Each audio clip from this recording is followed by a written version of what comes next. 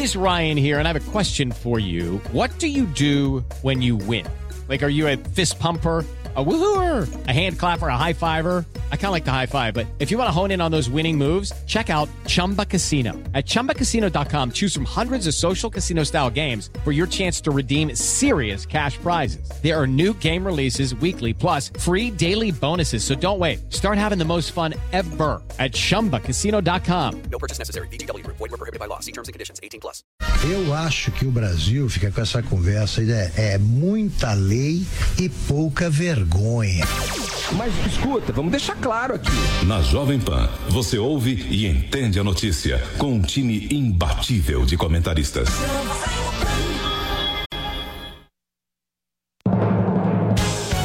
Emissoras brasileiras da Rádio Pan-Americana.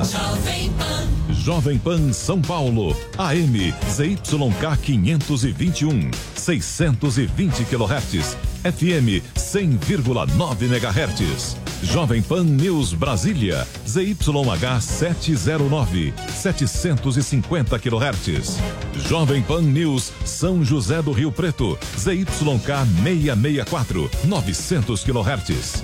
Jovem Pan News Águas Lindas de Goiás, ZYR 232, 107,9 MHz e mais 80 afiliadas em todo o país. Você também pode ouvir a Jovem Pan no seu smartphone ou tablet, através do aplicativo para iOS, Android e Windows Phone. Ou pelo portal jovempan.com.br. Jovem Pan, a rádio do Brasil. Pra cima deles, entrevistas, informação de bastidores. O time de comentaristas da Jovem Pan reunido para analisar os fatos da semana. Pra cima deles. Olá, uma ótima tarde para você, seja muito bem-vindo. Sexta-feira, confere aí, são 16 horas e a partir de agora está no ar para toda a rede Jovem Pan News, mais uma edição do Pra Cima Deles, o programa que você já sabe, faz uma resenha e passa os principais assuntos da semana em revista, e você pode participar usando a hashtag Pra Cima Deles, especialmente no Twitter, onde eu tô aqui espiando tudo que vocês estão mandando, mas também pode participar pelo nosso Facebook. Nós estamos ao vivo pelo canal Jovem Pan News no YouTube, e para quem nos faz companhia justamente em imagens, tem aí na sua tela o WhatsApp da Pan, se você quiser mandar um vídeo para cá, 9-3117-0620, eu repito, 9-3117-0620, sempre com o DDD 011 aqui de São Paulo. Vamos lá? Vamos decolar? Então vamos lá, hora de subir a tag Pra Cima Deles. Pra Cima Deles. Tenho aqui no estúdio de vidro da Jovem Pan a companhia da Denise Campos de Toledo. Denise, que não sai do ar, Denise. Mais uma jornada. Brava, fui convocada. Mais uma jornada. O importante é você estar aqui porque hoje temos muitos assuntos sobre economia para tratar na sequência. Também me faz companhia aqui no estúdio de vidro a procuradora Tameia Danelon, que coordenou a força-tarefa da Lava Jato em São Paulo até o final do ano passado. Muito obrigado pela gentileza de atender mais uma vez a Jovem Pan. Eu que agradeço. Em imagens, o deputado Paulo Eduardo Martins, do Paraná, já está conosco. Tudo bem, deputado? Tudo bem, Silvio. Estou aqui direto de Brasília com vocês. É um prazer mais uma vez. Muito bem, deputado. Muito obrigado. Vamos lá. Quero começar com, para mim, o principal tema da semana. A segunda turma do Supremo Tribunal Federal anulou a condenação de Aldemir Bendini, que foi presidente tanto da Petrobras quanto do Banco do Brasil, por entender que ele não tinha sido o último a ser ouvido no processo. Foi o maior revés da Lava Jato, uma condenação do juiz, então juiz Sérgio Moro, anulada. Hoje, quem se manifestou foi a Procuradoria-Geral da República. Disse ao Supremo Tribunal Federal, informou ao Supremo Tribunal Federal que não há necessidade de haver prazos diferentes em processos para réus que tenham acordo de delação e para os que não possuem. E aí, o ex-presidente Luiz Inácio Lula da Silva, importante a gente lembrar disso, frisar isso, já pediu à Justiça para ser beneficiado. É o tal do efeito cascata, que poderia ser estendido ou poderá ser estendido para outras tantas condenações. Eu quero apenas aqui registrar também a manifestação da Procuradora-Geral da República, Raquel Dodge. Ela disse: o artigo 403 do CPP, é o Código de Processo Penal, é claro ao estabelecer prazo comum aos corréus para apresentarem contrarrazões sem fazer distinção entre colaboradores e não colaboradores. Temos aqui uma procuradora no estúdio e é para ela que eu vou passar a bola. Muito bem. Primeiro, nos ajude a entender qual e se é real essa ameaça, doutora Tameia, em relação ao tal do efeito cascata, porque há, evidentemente, uma enorme preocupação e uma gritaria também por aí. Vão soltar todo mundo, vão condenar todo mundo, não só da Lava Jato, mas de outros tantos crimes praticados. Queria ouvi-la. De fato, é uma decisão muito preocupante, porque quando o Supremo ele profere um julgamento, tem um peso. E, evidentemente, outros réus que estejam numa situação semelhante poderão invocar essa decisão para que seja beneficiado. É preocupante e também, no meu ponto de vista, não tem um fundamento jurídico essa decisão. Por quê? A lei diz o seguinte, que no final do processo, depois que todos são ouvidos, as testemunhas, o réu é ouvido em último lugar, há a possibilidade de juntar outros documentos. E a última fase do processo, antes do juiz proferir a sentença, é essa fase do artigo 403 do Código de Processo Penal. O que é isso? É a fase daquelas chamadas alegações finais ou memoriais. É nesse momento que a acusação e a defesa vai apresentar a sua tese final. Então, primeiramente, o Ministério Público fala, tá? Sempre a acusação fala antes, e em regra o prazo é de 5 dias, que a lei prevê esse prazo. E depois, todos os outros réus têm mais 5 dias, é um prazo comum, ainda mais os processos eletrônicos, todos os réus têm esse prazo para apresentar as suas alegações finais, que são as teses de defesa. Não há nenhuma previsão, nem no Código de Processo Penal, nem na Lei de Colaboração Premiada, que determine que os réus colaboradores apresentem primeiro as alegações finais e depois os delatados. Isso não existe. Então, não há violação à ampla defesa, não há violação ao princípio do contraditório, quando ocorre dos réus apresentarem nesse mesmo prazo. Então, primeiramente, não há qualquer tipo de violação. Em segundo lugar, para que o Supremo ou algum outro tribunal possa anular uma sentença, anular uma parte do processo, tem que restar demonstrado um efetivo prejuízo para a defesa dos réus. E que prejuízo que houve? Não é porque o colaborador apresentou a defesa junto com os delatados que vai ter um prejuízo, porque os delatados, eles acompanharam o processo todo, eles têm acesso aos anexos que os colaboradores trazem, as provas apresentadas. Então, as alegações finais não vai trazer uma tese nova, um documento novo que prejudicaria em tese a defesa. Então, é uma decisão preocupante, tão preocupante que o próprio ministro Fachin requereu que fosse levado ao plenário, porque é uma decisão que vai afetar 85% das grandes operações, porque crimes de colarinho branco, crimes de grandes corrupções, geralmente a colaboração premiada é mais um elemento de prova. Então, em todos os casos em que os colaboradores apresentaram essas defesas no mesmo prazo que os delatados, eles vão poder pedir um mesmo julgamento. Denise, vou passar então a palavra para você e acrescento que eu aposto e acho que vou ganhar, que o país vai parar para acompanhar essa decisão do Supremo Tribunal Federal, dada a extensão que ela pode adquirir, como eu disse, um efeito cascata. A doutora Tameia frisou isso aqui, é importante a gente levar isso para quem nos acompanha pelo rádio, para quem está nos fazendo companhia em todas as plataformas digitais da Jovem Pan, do perigo que esse efeito cascata pode ocasionar para o país. E nós não estamos só falando de Lava Jato, que já seria muito, mas estamos falando também de outras tantas operações. Diga lá, Denise. Agora, a impressão é que eles deram um tratamento diferenciado quando é o delator, que ele não seria exatamente o réu. Né? Pelo menos pela leitura que eu fiz, dá a impressão que seria de uma outra forma, porque na verdade ele estaria acusando na delação o réu mesmo, de fato, na ação. Não há esse tipo de entendimento? Não, nenhum. O réu, seja colaborador ou não, ele é réu. quando ele faz uma colaboração, a finalidade principal da colaboração não é acusar outros, mas sim que este colaborador tenha benefícios. É um direito que ele tem. Então, a partir do momento em que o réu colaborador assume os crimes que ele praticou, indica outros réus que praticaram o mesmo crime, ele tem esse direito. Agora, ele não muda a natureza jurídica, a condição jurídica dele de réu permanece a mesma. Ele não se torna nem um assistente de acusação e nem um acusador. Logo, o prazo para ele apresentar os seus memoriais, as suas alegações finais, tem que ser o mesmo. Agora, esse tipo de decisão valeria no caso de condenação do ex-presidente Lula, que eu acho que a grande preocupação de todos é isso, é o quanto que ele poderia se livrar dos processos em função disso.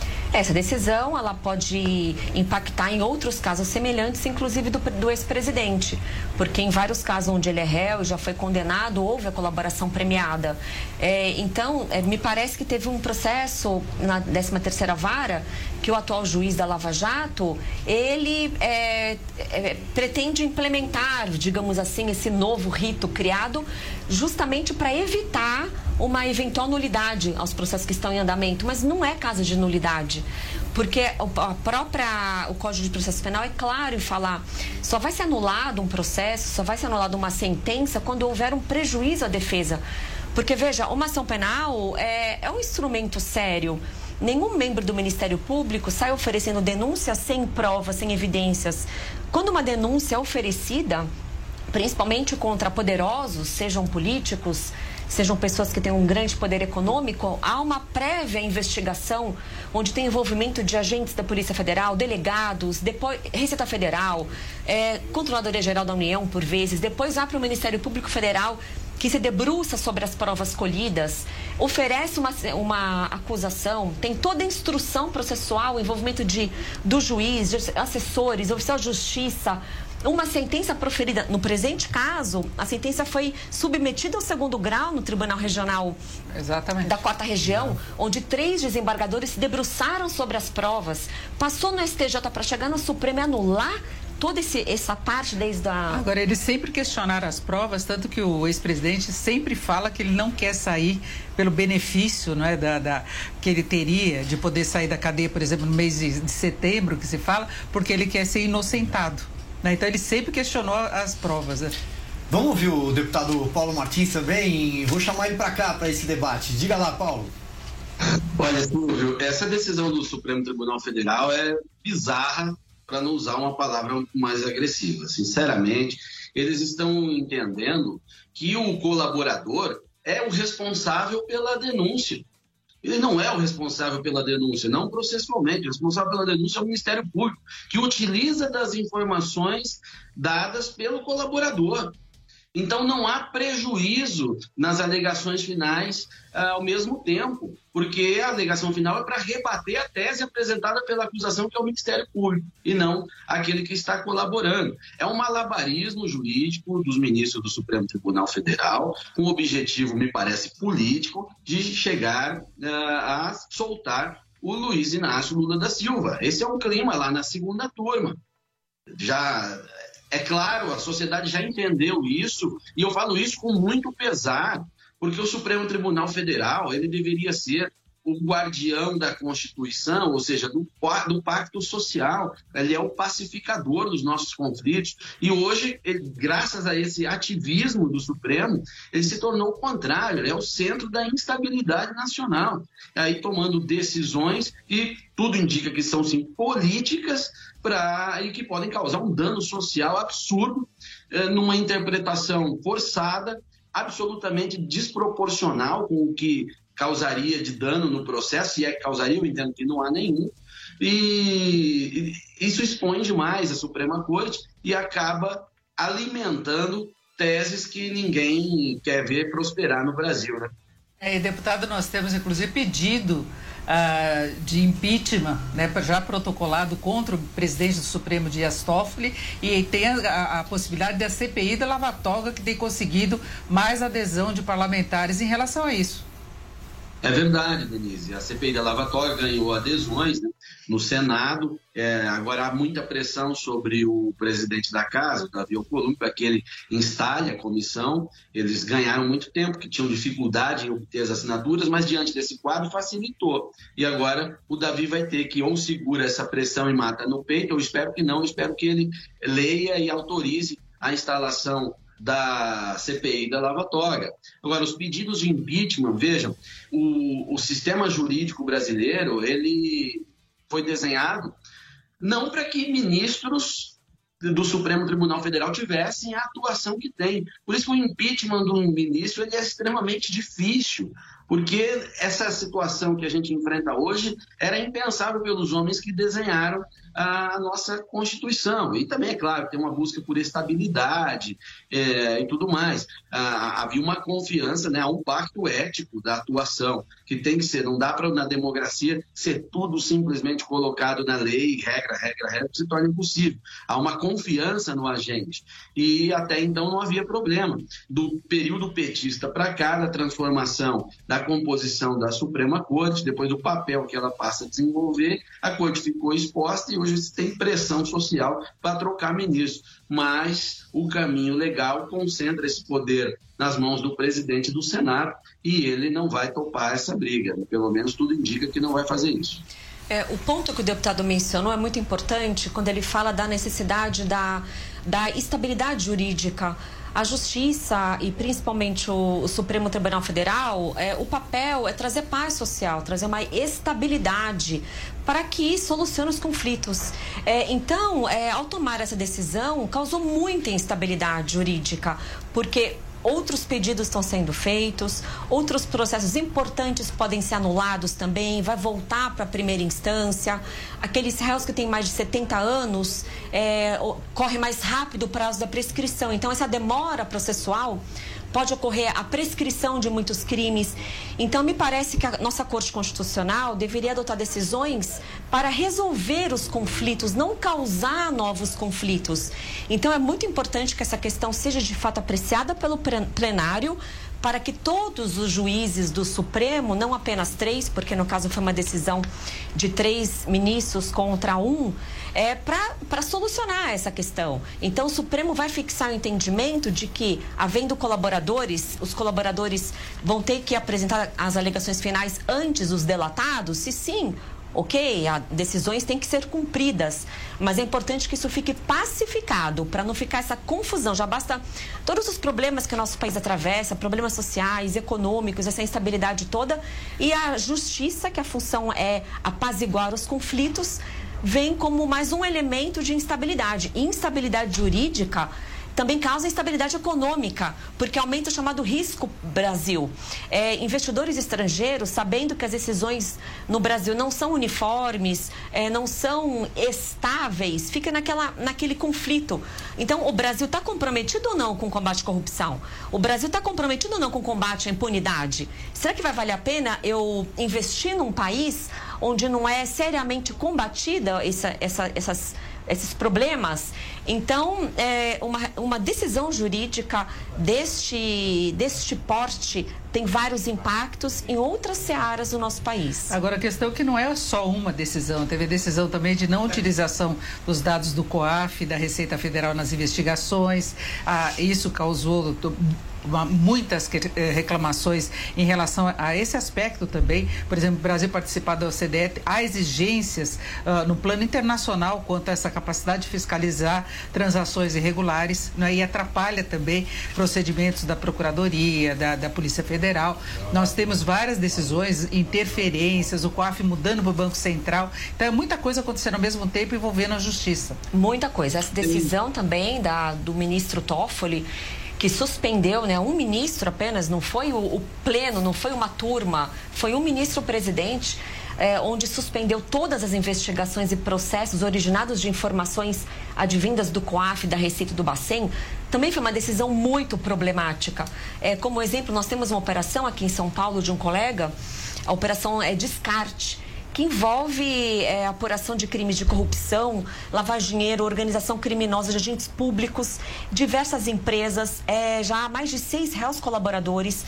6 fases, já foi recuperado 15 milhões de reais nos acordos de colaboração, 300 milhões de reais lançados pela Receita Federal, e réus que estavam presos por conta dessa operação, réus que estavam obstaculizando a investigação, agora acabaram de ser soltos. Ontem teve uma decisão, por conta da decisão do STF, que suspendeu esses processos. Réus presos não podem ficar suspensos os processos porque demora mais o prazo. Ou seja, já começou. Já começou. A gente até esquece, tem a lei de abuso de autoridade também, tem muita coisa quando a gente vai falando aí que você lembra o excesso de ações que a gente tem visto, que parece ter como base a tentativa de barrar as investigações. Vou pegar uma carona no seu comentário para passar a palavra lá para o deputado Paulo Martins, com um pequeno adendo.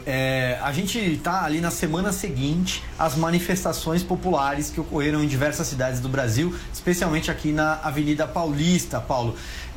E aqui, o nome de alguns ministros do Supremo Tribunal Federal eles foram muito lembrados, e não de uma forma muito boa. É evidente que a gente não está atacando aqui a justiça, um dos pilares da nossa democracia, e que a Praça dos Três Poderes permaneça intacta para o bem do Brasil, mas sim algumas figuras que estão lá.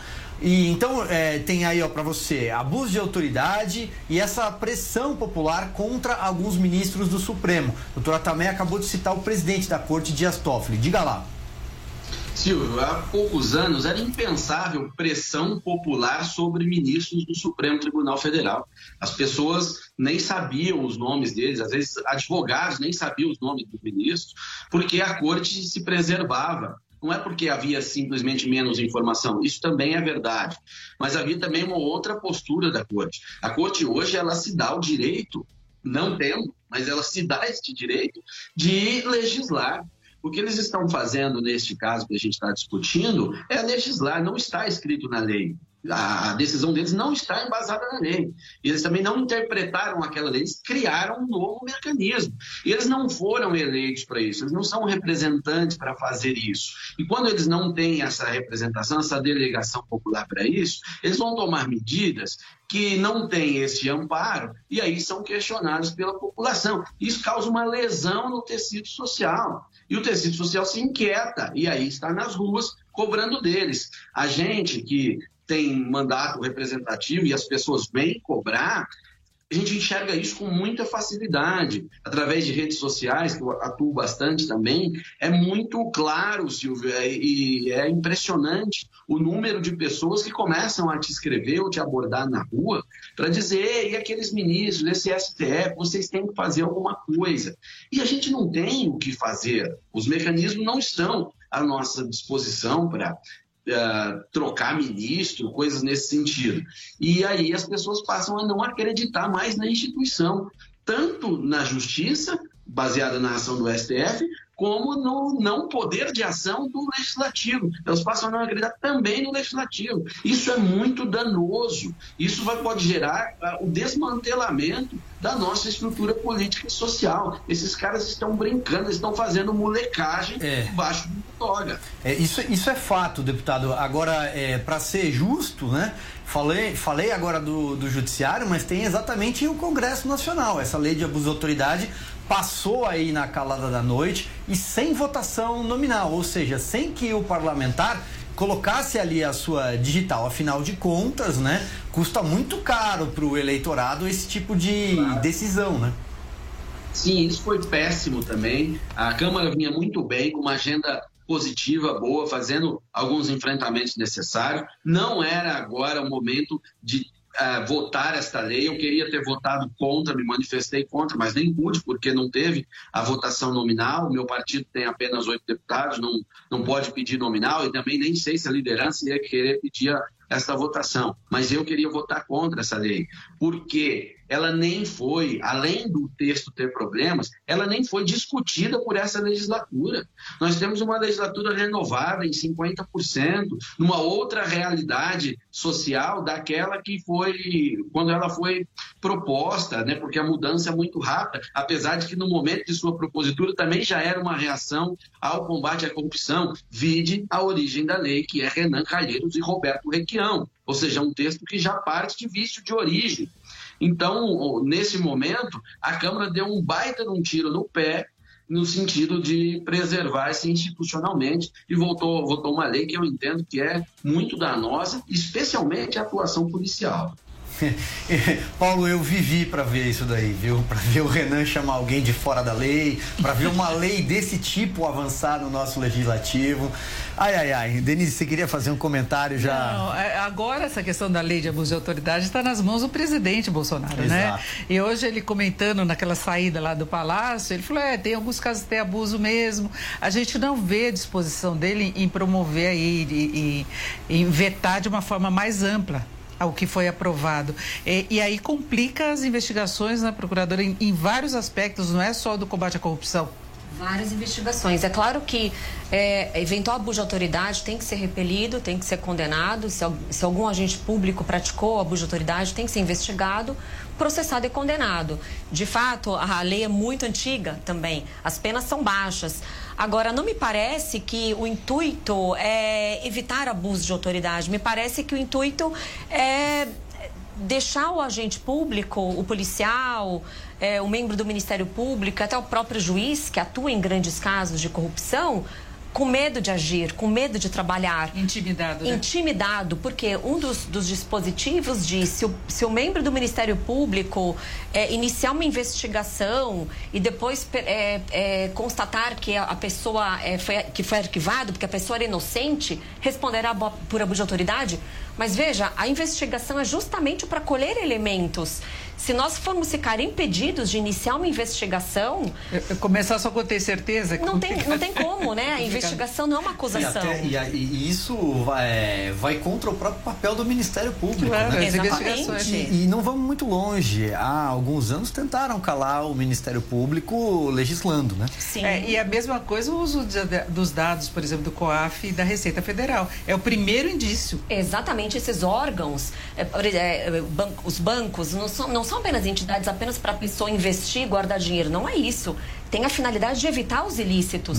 Né? Como você bem salientou, os grupos, como o GAFI, um grupo internacional que o Brasil faz parte da OCDE, o Brasil ele é signatário de diversos tratados internacionais que se obriga a evitar a lavagem de dinheiro, o terrorismo e a grande corrupção. Então, o Bacen, quando presta informações ao COAF, o próprio COAF, quando detecta informações atípicas, é a função desses órgãos, é fiscalizar alguma prática de um ilícito de lavagem de dinheiro. Então, se esses órgãos não podem comunicar aos investigadores, vai perder a finalidade desse órgão de controle. E na própria lei de lavagem de dinheiro, que cria o COAF, por exemplo, determina que o COAF, tendo elementos de indícios de crime, tem que comunicar às autoridades. Então, me parece que a intenção é essa. E o COAF no Banco Central? Rapidinho, que o Silvio está querendo intervalo, mas o COAF no Banco Central? Então, o Banco Central, assim como o COAF e a Receita Federal, quando eles detectam indícios de lavagem, de corrupção, de sonegação, a obrigação desses órgãos públicos é fornecer esses elementos, que não é eles não fazem uma devassa nas declarações de renda e nem nos extratos bancários. Eles apontam a operação que tem indícios de crime. E cabe à polícia, quando recebe essas informações, ou ao Ministério Público, aprofundar as investigações, solicitando a devida quebra de sigilo bancário e fiscal. Então, a decisão do ministro Toffoli impede o início dessas investigações. Então, me parece que a ideia é cercear esses órgãos que trabalham no combate à corrupção. Exatamente. Eu vou precisar fazer uma janela comercial, só complementando quando eu falei agora há pouco que legislando, ou seja, o Congresso Nacional tentou já calar o Ministério Público, eu me referi a uma proposta de emenda constitucional que acabou não avançando, salvo engano é 37, durante o break aqui eu vou confirmar o número, mas que tentava coibir o Ministério Público de conduzir investigações criminais. Vamos fazer então essa janela comercial, a gente volta em 3 minutinhos. Pra cima deles. Jovem Pan. Fórum Mitos e Fatos Jovem Pan e o Instituto de Formação de Líderes de São Paulo convidam você para o 6º Fórum Liberdade e Democracia. Um time de palestrantes debatendo sobre como iniciativas empreendedoras impactam de forma positiva a sociedade. Presenças confirmadas: Nassim Taleb, autor de Antifrágil, André Street, Guilherme Benchimol e muito mais. Fórum Mitos e Fatos Jovem Pan. Empreendedorismo de impacto. Dia 6 de setembro, no WTC Event Center, Avenida das Nações Unidas, 12.551. Informações e ingressos, acesse forumsp.org. Patrocínio XP Investimentos, mudando para sempre o seu jeito de investir. Você pode ser avisado todas as vezes em que o seu jornal ou programa favorito da Jovem Pan começar a ser transmitido pelo YouTube. É muito fácil. Basta pesquisar pelo canal Jovem Pan News na barra de buscas do YouTube. Entre na página e clique no botão Inscrever-se no canto superior direito. Na sequência, clique no ícone do sininho. Pronto! Você vai ser avisado toda vez que uma nova transmissão começar e vai ficar ainda mais perto da Jovem Pan. Última chance. Caoa Sherry Day, os carros mais desejados do momento. Tigo 2, a partir de 59.990 com bônus de até R$5.000. Arizo 5, a partir de 65.990 com documentação e IPVA total grátis. Tigo 5X, a partir de 86.990. Taxa 0,85% com entrada mais 36 parcelas. Tigo 7, com bônus de R$11.000 no modelo T. Caoa Sherry Day. Só até domingo em todas as lojas Caoa Sherry. Venha fazer um test drive. Caoa Sherry, sempre o melhor negócio. Jovem Pan. A Jovem Pan está com você em todos os lugares e em todos os momentos. Nós vamos andar num veículo terra-via. O mercado trabalha na expectativa de uma redução. De manhã, informação e opinião na medida para começar o dia do jeito certo. 7 horas. Repita. 7 horas. A MP da Liberdade Econômica tem que ser aprovada. 4 membros do alto escalão do governo Pará. No começo da tarde, a equipe de esportes da Jovem Pan entra em campo com você. Estamos juntos mais uma vez para mais uma edição do nosso Esporte em Discussão para você. Para analisar os lances polêmicos e discutir à vontade. Ao longo do dia, nossos repórteres não deixam escapar nada. O governo divulgou, devido à explosão de casos, os principais assuntos. O tráfico de pessoas. A notícia de última hora. Começa mais uma edição do Jovem Pan Agora. Eu sou Marcela Rau e seguimos juntos. E aquilo que mexe com a sua rotina. Vamos atualizar o trânsito na capital paulista. Tudo passa pelo microfone da Pan. Viu só? A Jovem Pan está com você o tempo todo, em som e imagem. Acesse jovempan.com.br. Baixe o aplicativo da Pan e se inscreva nos nossos canais no YouTube.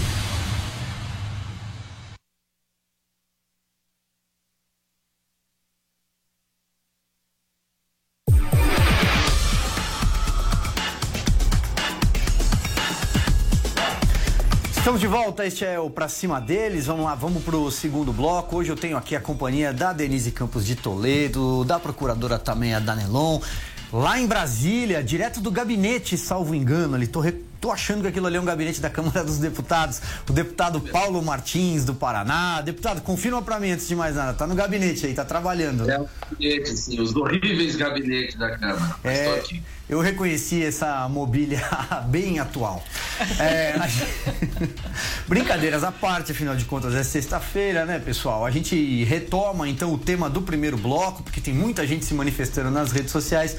De fato, essa decisão da segunda turma relacionada a um processo de Aldemir Bendini, que foi presidente da Petrobras e do Banco do Brasil, pode provocar um efeito cascata, inclusive beneficiando o ex-presidente Lula, por exemplo, além de presos em outras operações.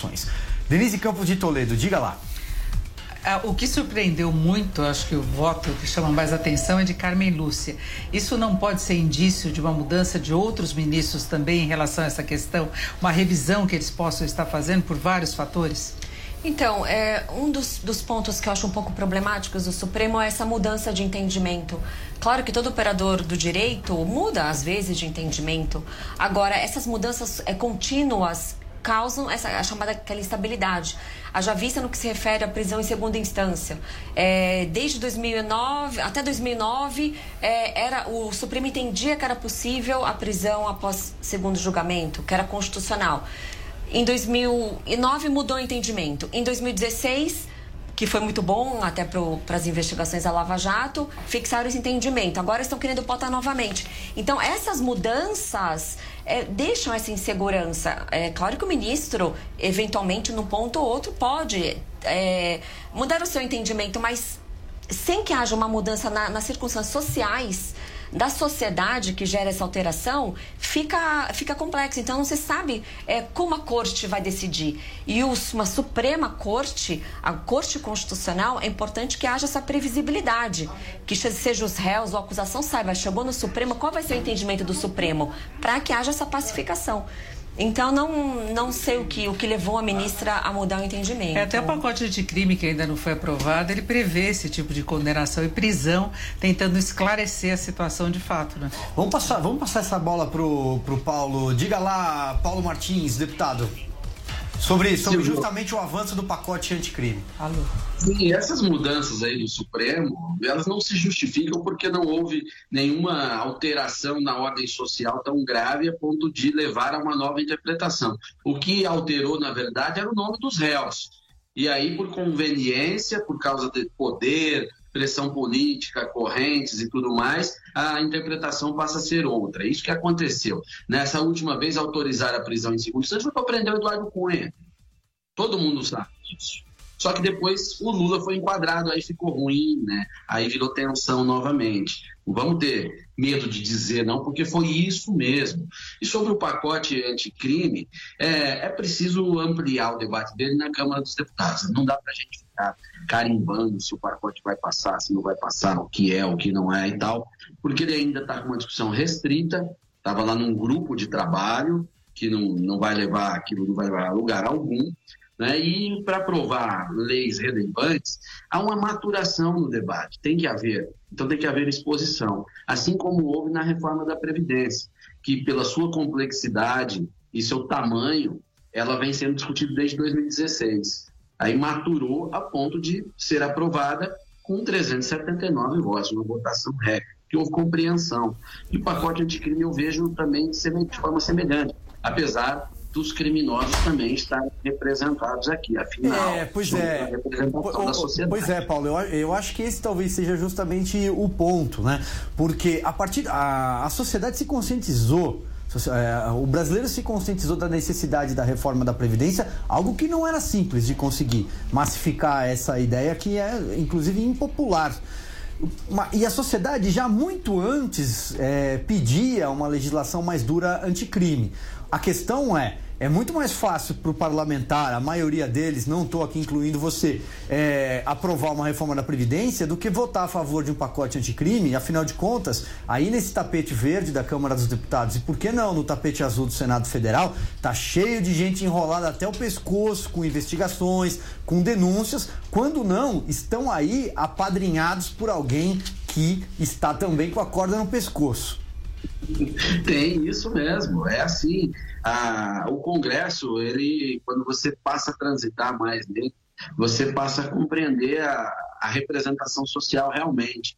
Ela está aqui, seja nos sotaques, nas virtudes e também nos cânceres, né? Nos cancros sociais, eles também estão aqui. Então, tem as pessoas que têm interesse direto em uma legislação mais frouxa, tem as pessoas que têm realmente compreensão de que, honesta intelectualmente, de que não deve haver uma política mais dura de apenamento, enfim, tem também, está cheio de advogados aqui na Câmara. Acho que certamente a profissão mais representada aqui é muito provavelmente os advogados, que não são necessariamente criminalistas, mas você tem aí uma tradição de pensamento do direito criminal brasileiro e da doutrina que também influencia nesse debate, né? Não é tão simples como os corruptos e bandidos versus os mocinhos, né? Há algo de fundo bastante complexo também. Por isso que, mesmo nesse caso, essa maturação do debate ela é fundamental, senão não vai ser aprovada.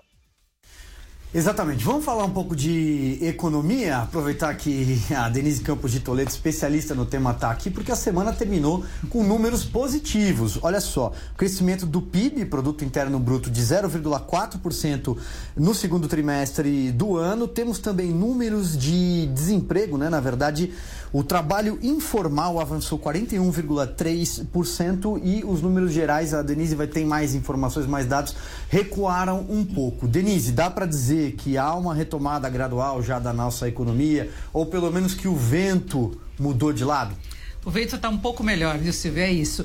A gente tem que comemorar, porque são dados positivos, a economia cresceu mais do que era previsto, a geração de empregos também foi muito grande, só que na informalidade. Então, quando a gente faz algumas ressalvas, muita gente fica criticando, achando que a gente está torcendo contra. Mas não é isso. O ideal seria que nós tivéssemos uma recuperação do emprego formal, com carteira assinada, com todos os direitos. Em vez disso, nós tivemos um recorde absoluto de informalidade. É o maior percentual, não? Até 41,3%.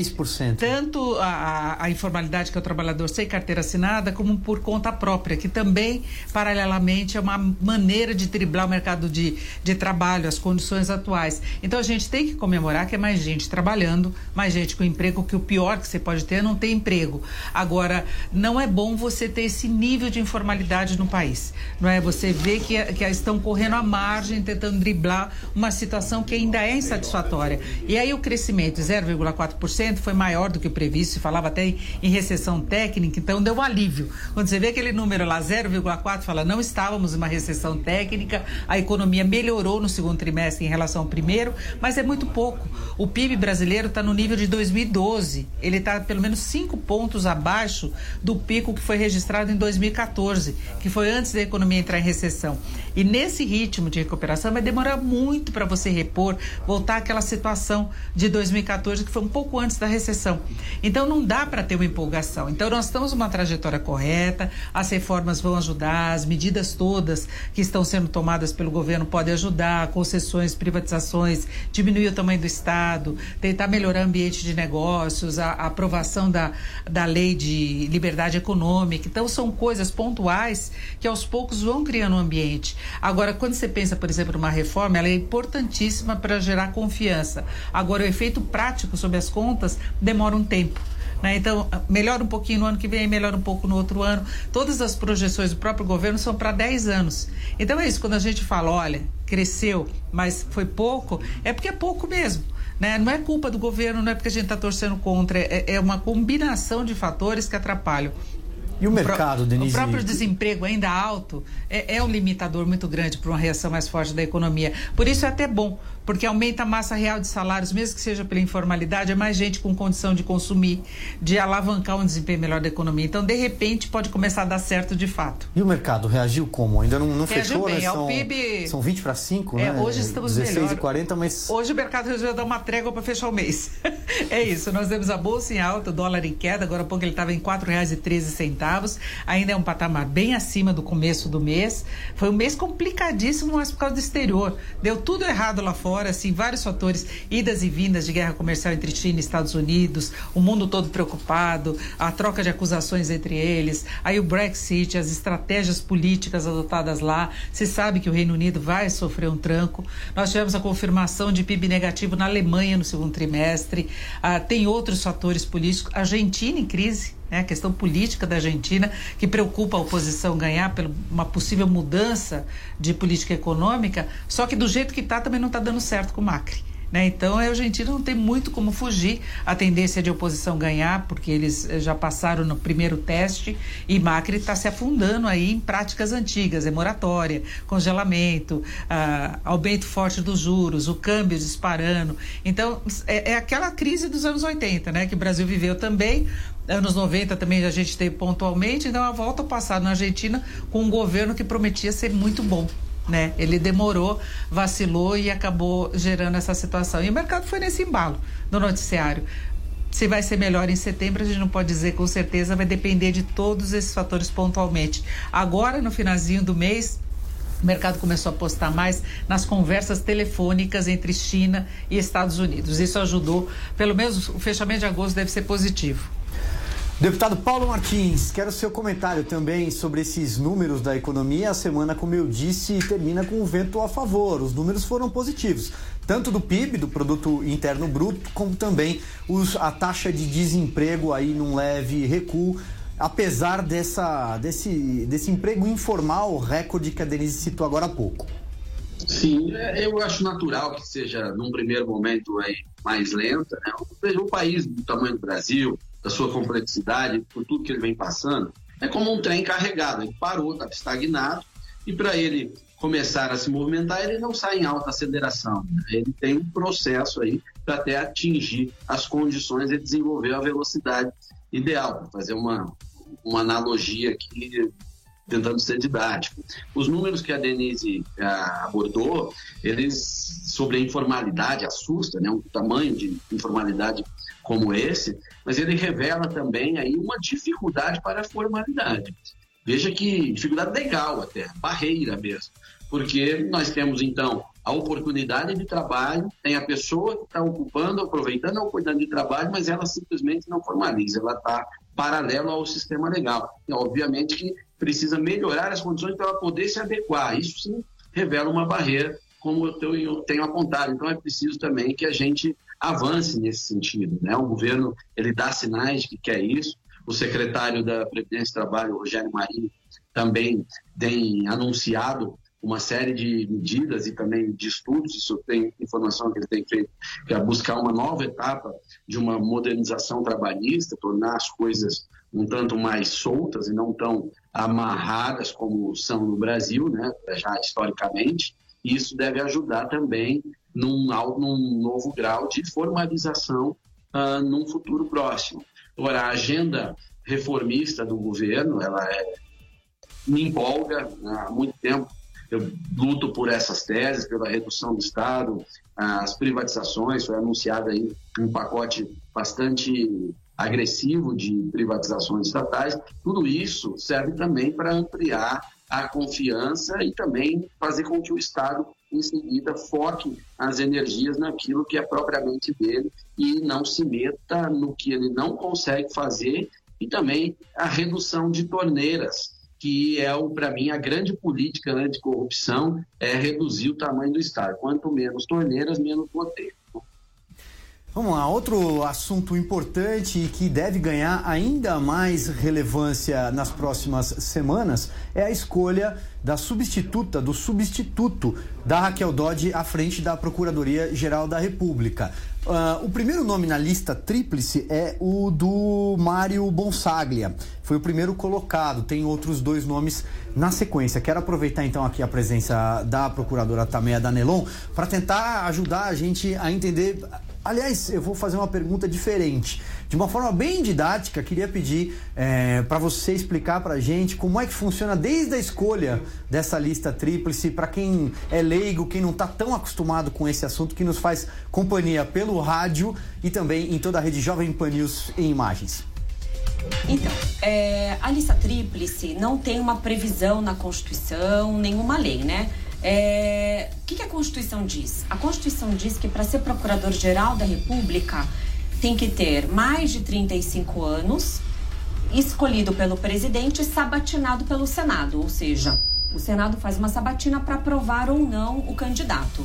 E a lei complementar do Ministério Público Federal, ele traz mais um dado que tem que ser alguém da carreira do Ministério Público Federal. A partir, se não me falha a memória, de 2003, né, até 2003, o presidente da República indicava qualquer membro do Ministério Público Federal para ser procurador-geral. A partir de 2003, a nossa associação, que é a Associação Nacional dos Procuradores da República, iniciou essa eleição interna, onde todos os membros do Ministério Público Federal podem votar naqueles candidatos que se oferecem ao pleito, e os 3 nomes mais votados são encaminhados para o presidente da República. Desde 2003, sempre o mais votado, que ficou em primeiro lugar, era indicado. Só na última escolha, o ex-presidente Michel Temer indicou a doutora Raquel Dodge, que era a segunda colocada. Contrariou, né? Contrariando a lista tríplice, não é isso? Não contrariou. Em vez dele indicar o primeiro colocado, pegou o doutor Nicolau escolheu o segundo candidato, né? Então a lista tríplice, ela é importante. Por que a lista tríplice é muito importante? Porque o Procurador-Geral da República, ele vai investigar e processar o presidente da República, os senadores, os deputados federais. Então, vindo a escolha da própria carreira, isso vai trazer o quê? Uma neutralidade do Procurador-Geral em relação ao Executivo. Vai ser uma pessoa da carreira escolhido pelos seus pares, né? Não é corporativismo, não é sindicalismo, não é nada disso. É apenas a carreira que trabalha em investigação de crimes, que trabalha em outras áreas cíveis, de pessoas que são mais aptas, que reúnem aqueles elementos técnicos e não políticos para ocupar um cargo. Atualmente, de fato, tem esses 3 mais votados, que são excelentes nomes. Em primeiro lugar está o Dr. Mário Bonsaglia, um excelente candidato. Em segundo lugar, a doutora Luísa Frinchaisen, também excelente procurador. E em terceiro, o Dr. Blão. Os 3 são muito bons, experientes, técnicos, muito comprometidos com o Ministério Público Federal e com a sociedade, né? Então, seria muito interessante que o presidente escolhesse alguém dessa lista, né? Para que haja mais democracia, para que não haja muita interferências políticas nessa escolha. Como o mandato da doutora Raquel vai até dia 17 de setembro, se até lá, e me parece que não vai ter uma escolha, não vai ter uma indicação formal e não vai dar tempo para o Senado sabatinar o candidato, o que acontece? Vai ter um procurador-geral interino, que é o vice-presidente do nosso conselho, que é o doutor Alcides Martins. Então, o doutor Alcides provavelmente vai assumir esse cargo até que o presidente escolha o próximo procurador-geral, o que causa também uma certa instabilidade, não é? Porque as pessoas ficam nessa expectativa, quem será indicado? O indicado vai ter que formar a sua equipe, não é uma assunção ao cargo, não é simples, ele tem que formar toda a equipe, indicação de muitos cargos. Então, eu sei que o presidente está com muitos problemas, né, para resolver. Como você disse, as atribuições do Procurador-Geral da República não são poucas, né? Não são poucas, Denise. Agora, o presidente, em várias ocasiões, ele disse que ele não quer um procurador que pense diferente dele em determinadas questões. Ele citou até a questão de tratamento dado às minorias, demarcação de terra. Então, já prevendo que possa haver algum embate entre a Procuradoria e as propostas do governo. E não é adequado esse tipo de escolha, né? Quando a gente pensa em independência, não é? Não é adequado porque, assim, nós, membros do Ministério Público Federal, nós trabalhamos em várias áreas de atuação. Eu, por exemplo, trabalho na área criminal há quase 20 anos. Crimes financeiros, tem colegas que trabalham na área ambiental, na área de saúde, na área de minorias, então cada um tem uma atuação, mas esses 3 candidatos, eles têm um amplo conhecimento em diversas áreas e com mais peso na área criminal. Os 3 candidatos são muito mais familiarizados com a área criminal, então não me parece que nenhum desses 3 candidatos não seriam adequados e não estariam completamente com uma visão paradoxal do presidente.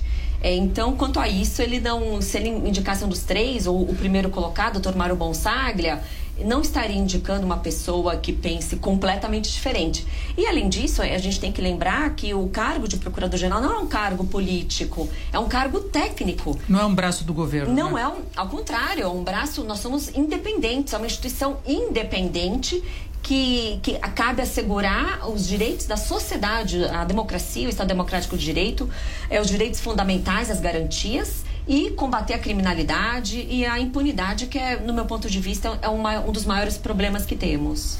Vamos falar mais um pouquinho de política, então? Vamos lá para Brasília conversar com o deputado Paulo Martins, porque aparentemente, aí quero ouvir a sua opinião, deputado, o Bolsodória, aquele slogan que ficou conhecido no segundo turno da eleição, acabou, né? Chegou realmente a hora do divórcio. O presidente usou as redes sociais para dizer que o tucano mamou nas tetas do PT ao comentar o financiamento pelo BNDES de um jatinho particular do governador. Dória rebateu nessa sexta-feira dizendo, abre aspas, nunca precisei mamar em teta nenhuma. Enfim, acabou o Bolsodória definitivamente? Qual é a tua opinião, deputado? Se não acabou depois dessa, não acaba nunca mais, né? Eu entendo que, sim, o presidente fez isso muito provavelmente de caso pensado para delimitar o território aí no campo da direita, da centro-direita, que é com quem ele quer falar. né? E veja, criticar a atuação do BNDES na questão dos jatinhos, acho que é bem criticável mesmo, eu mesmo já fiz isso, mas aí ele partiu para o confronto contra um governador de estado. Então, não é uma mera opinião sem pensar, não. Ele está enxergando 2022 e quer dizer assim, olha, nesse campo aqui da centro-direita, o cara sou eu, o Dória não serve. Agora, Paulo, eu já vi a eleição começar muito tempo antes das urnas. Agora, essa é brincadeira, hein? O pessoal tá ansioso demais, né? Alguém vem falar em eleição para mim, eu corto a conversa na hora. Eu não quero nem pensar nisso. Tem muita coisa para fazer, tem muito nó a desatar, tem uma agenda super complexa que a gente precisa colocar. Não acho positivo antecipar esse debate. Há um processo aí também na figura do presidente ou de governadores que ele tem que ser considerado, que é manter alguma expectativa de poder para você não ir perdendo aliado. Isso faz parte também da coisa política, mas partir para uma guerra aberta ou para uma campanha aberta com tamanha antecedência não tem sentido, atrapalha e cria um clima de instabilidade, que a gente já falou aqui tantas vezes nessa palavra hoje, e o país não precisa de instabilidade. Então eu espero que esses surtos aí de ansiedade eleitoral sejam apenas surtos que passam rápido. É isso daí. Vamos dar uma espiada em quem fez esse programa com a gente, produção? O que temos por aí? Pelo Twitter, a Fabiana está dizendo: o que não falta é pauta no programa Pra Cima Deles. Realmente hoje a conversa foi bacana. Decisão absurda do Supremo. Seguindo o próximo tweet, produção. Vamos lá, passando. A Lohane Teixeira está dizendo: eita, hoje às 16 ligada no Pra Cima Deles. Pena que tá acabando. Érica Moura, com excelente tamanho da Neon, olha, doutora, olha aí, não vou perder, ela me representa como mulher, a Lava Jato é heróica e tem que avançar, é o que a gente espera. O Gerson Carvalho diz: pergunte para a doutora Tameia como a sociedade brasileira deve se comportar frente ao STF. A gente falamos sobre a lei de abuso de autoridade, falamos sobre alguns ministros, falamos sobre especialmente a decisão da segunda turma, Gerson. Arnaldo da Gama, também pelo Twitter, eu participarei também como ouvinte, é isso aí, Pra Cima Deles também no rádio, em toda a rede Jovem Pan News. Isso aí é um meme? É isso? Deve ser alguma GIF que não tá rodando, pra quem nos faz companhia em vídeo. Agora o Sander Souza está dizendo: o programa é muito bom, precisa de mais tempo. Parabéns ao time de hoje, Denise Campos de Toledo, citando você, Denise. Olha só. E também o deputado Paulo Martins. A Amanda Arras está dizendo: e hoje é dia da resenha semanal com humor ácido e credibilidade. Tá bom? Tony Pontes, caprichando nos convidados, sempre combativos. Tá bom? É isso. Muito obrigado a você que participou, viu? Muito obrigado a você que mandou sua mensagem pelo Twitter, para você que escreveu lá no Facebook, eu estava acompanhando por aqui também. Estávamos ao vivo no nosso canal no YouTube. Infelizmente não dá para responder todo mundo, mas essa audiência só cresce e cada vez mais eu quero a participação de vocês. Denise Campos de Toledo, muito obrigado. Você que está no seu 18º programa hoje. Mais uma jornada. Vamos lá, seguimos até a noite. Ótimo programa. Boa tarde a todos, quase boa noite, né? Agradeço mais uma vez a gentileza da doutora Tameia Danelon. Obrigado. Boa tarde a todos. E também do deputado Paulo Martins, em seu gabinete de Brasília. Muito obrigado, Paulo. Grande abraço mais uma vez, viu? Eu que agradeço, sempre um prazer aí por vir sempre comigo. Bom final de semana a todos. E um obrigado especial a você pela sua companhia. Uma ótima sexta-feira para você, um bom final de semana e até mais. Pra cima deles. Pra cima deles. Jovem Pan. Você pode ser avisado todas as vezes em que o seu jornal ou programa favorito da Jovem Pan começar a ser transmitido pelo YouTube. É muito fácil. Basta pesquisar pelo canal Jovem Pan News na barra de buscas do YouTube. Entre na página e clique no botão inscrever-se no canto superior direito. Na sequência, clique no ícone do sininho. Pronto. Você vai ser avisado toda vez que uma nova transmissão começar e vai ficar ainda mais perto da Jovem Pan.